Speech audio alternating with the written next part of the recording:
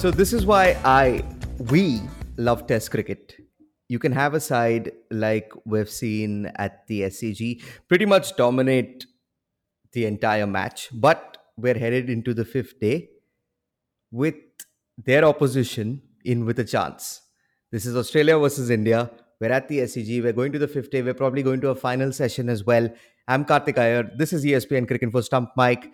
And with me first is Devan Sen, who, if you remember from our very first episode of this test match, said that this match would be headed to the fifth and the final day. Yes, fifth and final day and a good batting surface. So both those have stood true, but I'm not so sure about the other bold prediction I'd made about a draw because if you look from Australia's perspective, victory is just maybe 2 or 3 wickets away.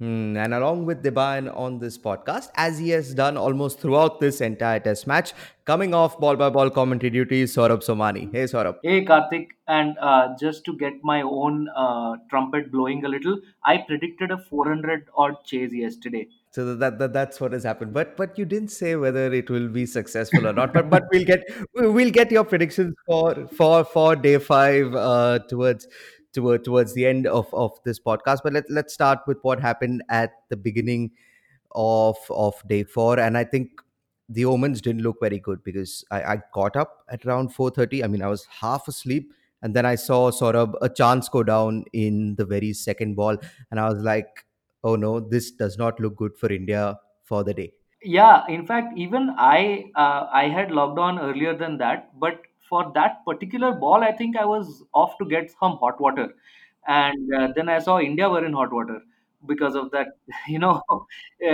dropped chance, which was, I mean, not to be too harsh on poor Hanuma Vihari, who's had the worst luck in this test, but it was quite straightforward, and you would have expected it to be taken, and you I just couldn't help feeling for Bumrah, and I mean, it was a feeling that persisted throughout the Australian innings because there was another one that popped just short of Bihari, who was diving.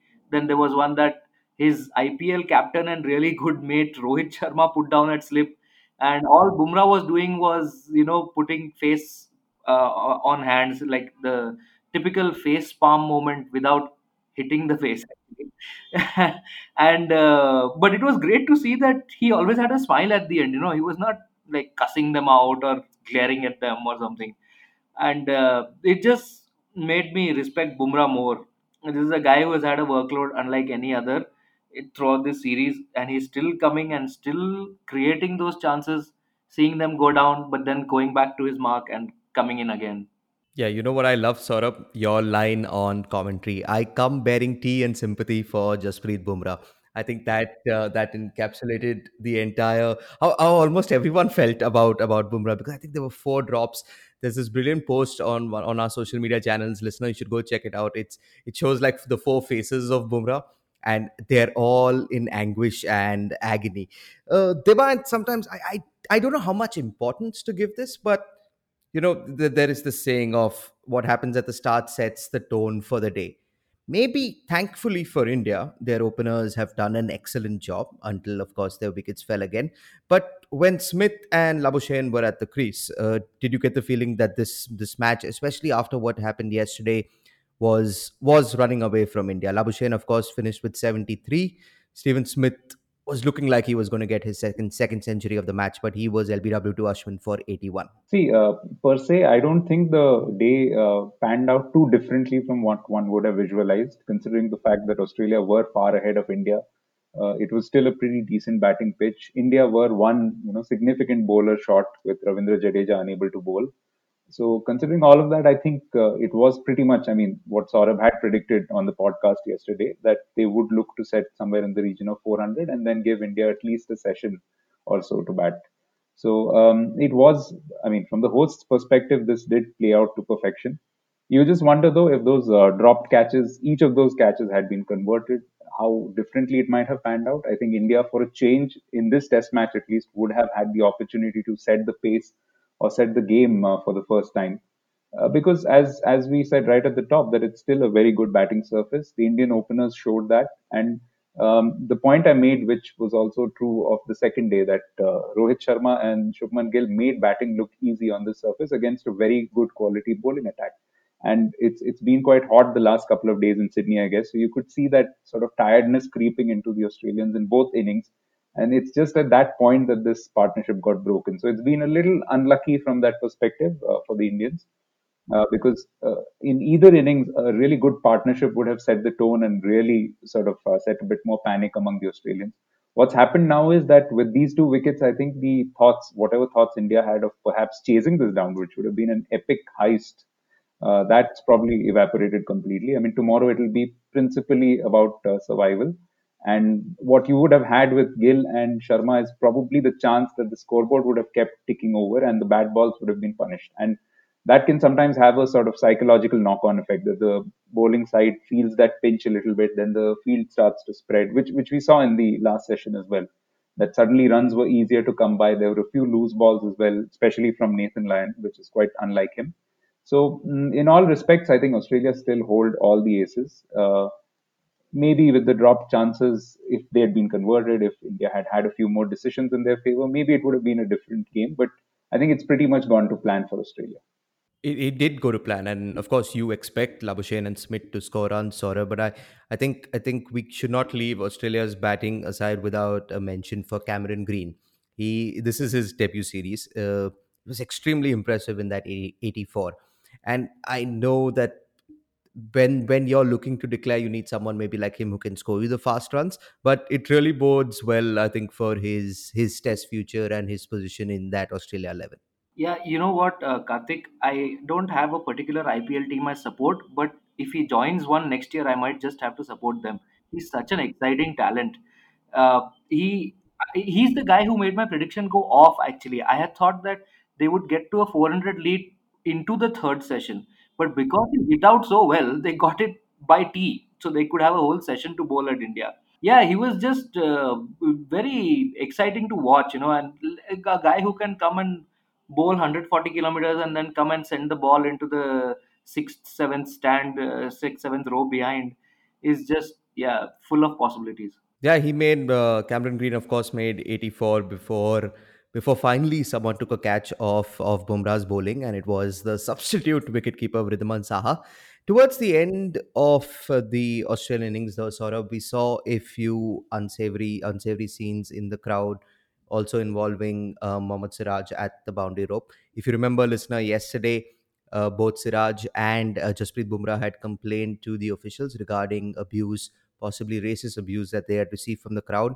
And it happened today as well, where six people were removed from the stands at the SCG and play was suspended, I think, for around 10 to 12 minutes, where Mohammad Siraj, he went to the umpires, he alerted them that there was alleged abuse from the crowd directed in his direction. And he told his captain, and then after a bit of discussion, I think six people in total were ejected from the stands. Now, Saurabh, you were doing ball by ball commentary at this stage. You were, of course, you're here in India. You're watching it on TV, so all the information you have is relayed to you from the broadcasters. How did you view what happened today at the SCG? See, as soon as there was a stoppage, my mind went back to the complaint that was made yesterday. And I think I mentioned on comms that I hate to have to bring this up again, but it could be related to the incident that happened yesterday. Now, after that happened, I have seen a few reports floating around saying that there was nothing very unsavory said. But for me, the thing is, it was something was said which caused a player to hold up play. And it is Siraj is not known as like a hot-headed young chap or something, who just acts on impulse. He is known as a fairly grounded chap. He's played for India A plenty of times. He's played in the IPL a lot.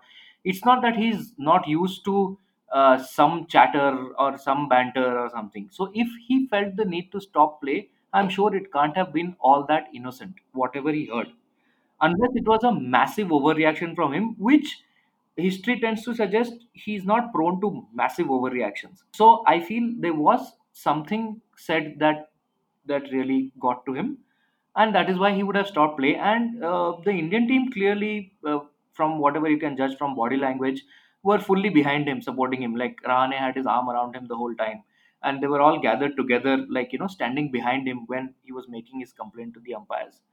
So there was something said, and I have to commend Cricket Australia and the Sydney Cricket Ground authorities for the way they handled it. It was all done very quickly and efficiently. Whoever were the offenders were asked to leave. Cricket Australia released a statement backing the Indian team and apologizing to them. So, I mean, no, I have to commend the way they handled it. And I don't think it was entirely innocent from whatever I could make out. But of course, I'm sitting at a distance.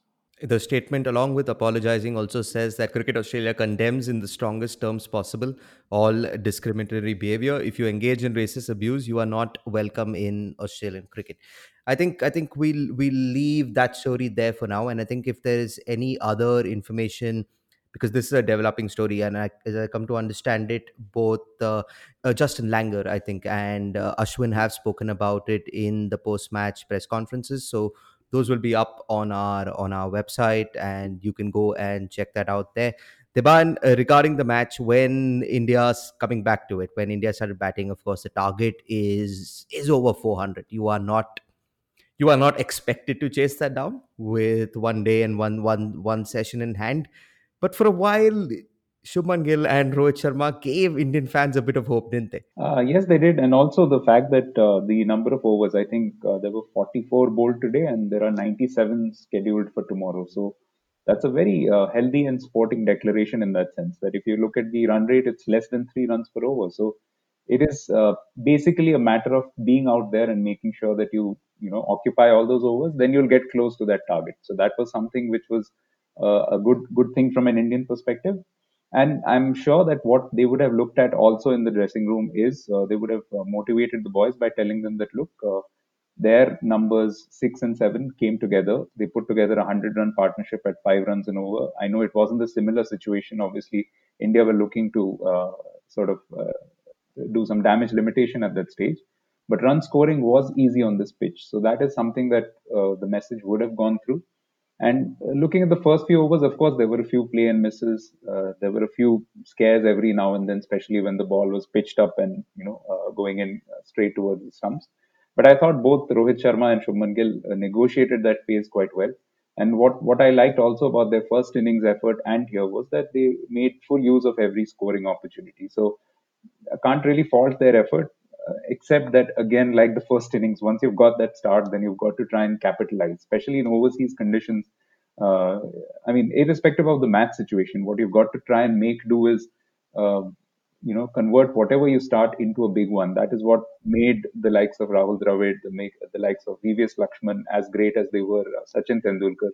Once they got in, they used to kind of dig in and just make sure that they converted it to a big innings. But all that said, this is a quality bowling attack they are against. The fact that Nathan Lyon across 3 Test matches now has only 4 wickets in the series, although he didn't have to do a lot in the second innings at Adelaide, that just tells you that the Indians haven't actually batted that badly. But they are up against a really good side. There's no let up in intensity. The captain has the option, as Saurabh said, of turning to somebody like Green when he wants his premier fast bowlers to take a rest. So that's the kind of depth of bowling that they're up against, which is why it's going to be a very tough day 5. That being said, though, they have 2 men in Rahane and Pujara who know the art of sort of grinding out opposition. So, just from an Indian, fans' perspective, I think again, like thinking about a victory is not the point at all at this stage. But if they are somehow able to eke out, one session and then convert it into a session and a half, that's when India are back in the game in terms of saving this, and that's when Australia will start to have some second thoughts. I think Deban, you referenced it, and Saurabh, I want your opinion on this. And Deban mentioned that thinking about victory will not be part of India's plans now. But I get a feeling that at least it was a thought running in my head that as long as Rohit Sharma was out there and the way that he was batting, there may have been that thought eking in if he had just maybe stayed till stumps and carried on tomorrow.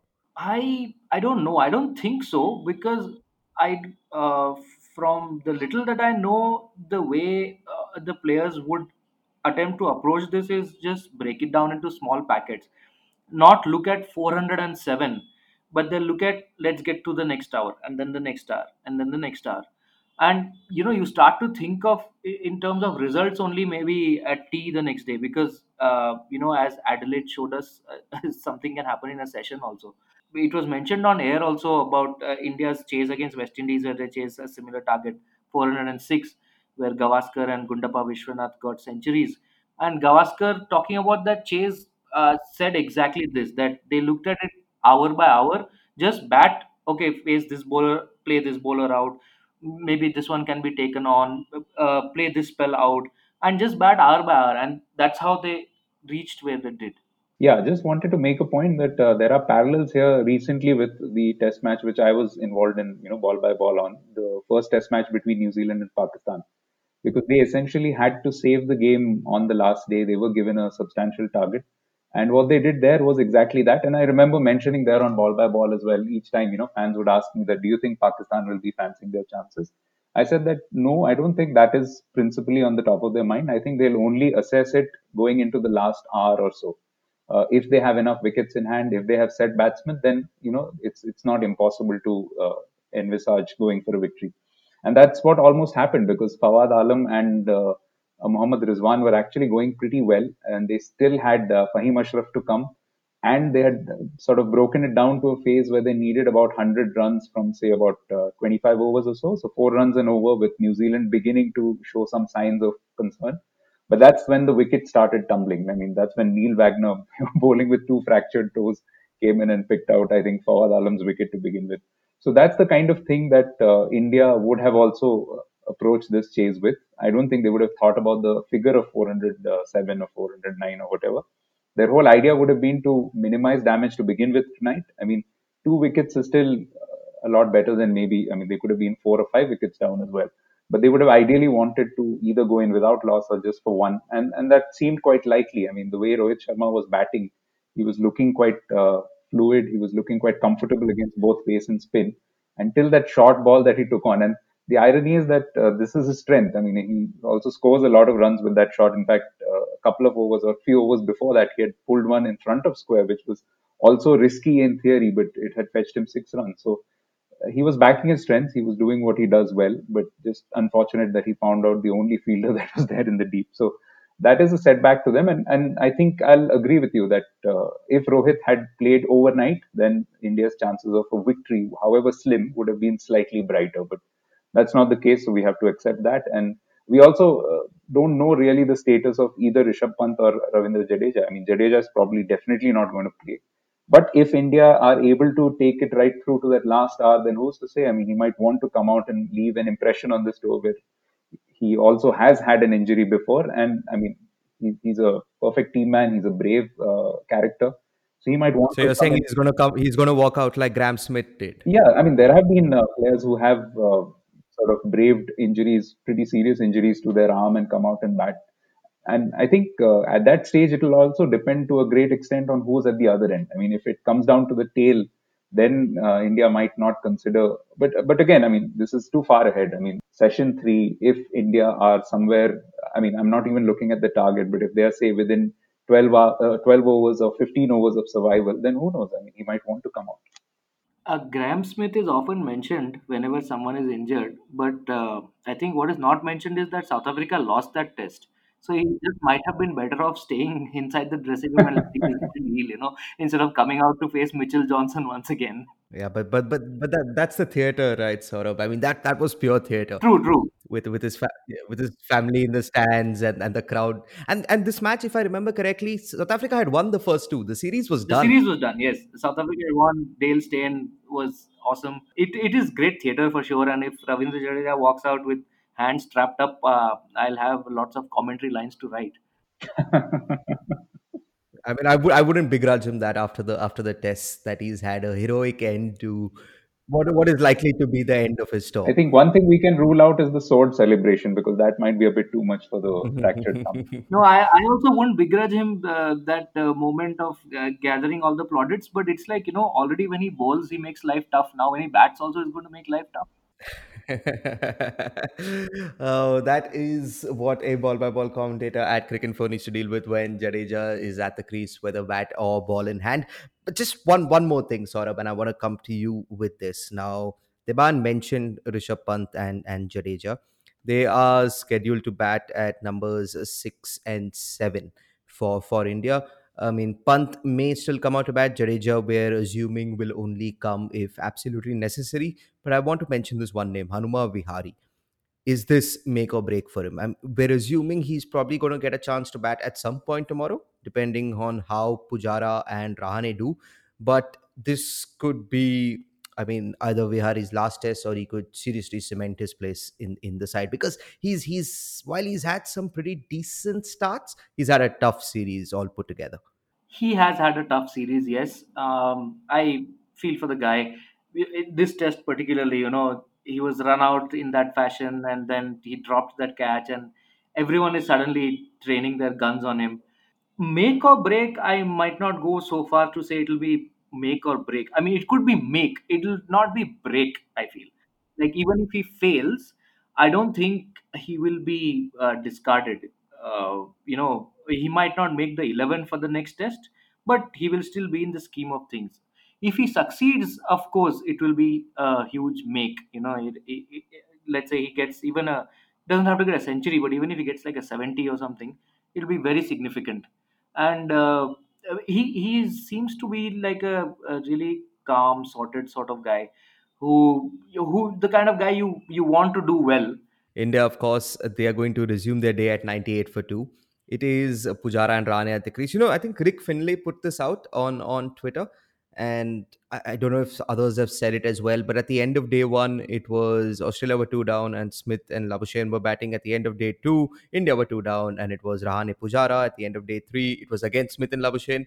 At the end of day four, it is again Rahane and Pujara at the crease. So that's pretty nice symmetry there. Devan, what do you think will happen tomorrow? Will we get a result, or are we going to the final test with the series at 1-1?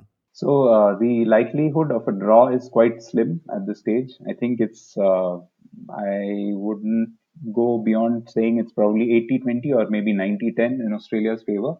And let me just begin by saying that the way that you address that question to Saurabh, that we might get to see, we are assuming that we might get to see Vihari at some stage tomorrow. So that was probably the height of optimism, or something about the Sydney weather that we don't.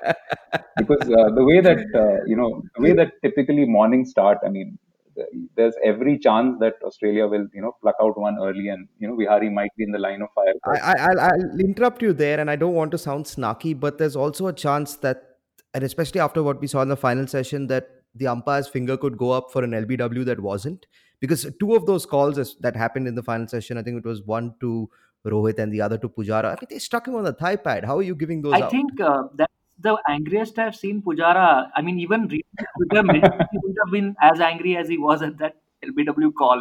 He looked really indignant. Like, how dare you give that out? I think, to be fair to the umpires, what they are going by is that typically the SCG pitch does begin to die down a little bit as the match progresses. But full credit to the curators, they have produced a very good surface here. It is still playing quite true. And on day three, we saw a little bit of variable bounce, but that seems to have disappeared strangely on day four. So if India are able to bat this properly, then I think there's a reasonable chance, which is what I said, about 10% or maybe 20% chance of them somehow being able to save it. The key for them is they've got to break it down session by session, as Saurabh rightly mentioned, and they've got to try and minimize the wickets lost per session. I think if they are able to get through the first two sessions with a maximum of two wickets down, then they've got every chance of dragging this on and on. And I think one player that we've seen some, delightful little cameos from thus far is R. Ashwin. I think we shouldn't discount his ability with the bat. Yes, the India's tail has been abysmal right through this tour, but the tail really begins at Ashwin, who is, at least in terms of his record, one of the better batsmen in this Indian lineup. So he's got to pull his socks up, not get run out for one thing. And if he can dig in there, then he's the kind of player who can sort of put a price on his wicket and further frustrate the Australians. An ideal Indian situation is that for India to bat out these 97 overs, maybe for the loss of 7 or 8 wickets. And yes, just for drama, let's have Jadeja come out and face maybe the last over from Mitchell Stark. Saurabh, you've been on ball by ball all 4 days of this test match, yeah? You're going to be on it tomorrow as well. Is this going to be a test match where people are going to come and read your commentary in the years ahead? Well, I hope they do. I hope they read every. The multiple times repeatedly, whether I'm on comms or not. But just to go back to what Deban said, I think we'll get Smith and Labuschagne at the end tomorrow also. Caught Smith, goal Labuschagne, Ravindra Jadeja heroically coming out. So that will be a fitting end. I'm predicting an Australian win. Yeah, Deban, your hand is up. Yeah, can I just ask Saurabh if he recommends? I mean, should one wake up at 5 or should I wake up at 5? Because I'm not really a morning person. I hope this will be worth it. I would say wake up. I mean, I'm going to wake up at 3:45. So misery loves company. Wake up, Deban. Wake up. Excellent. So we're all going to get in an early night tonight. Devan and Saurabh, thank you so much for joining us on Stump Mike. We'll talk to you very, very soon. Thanks.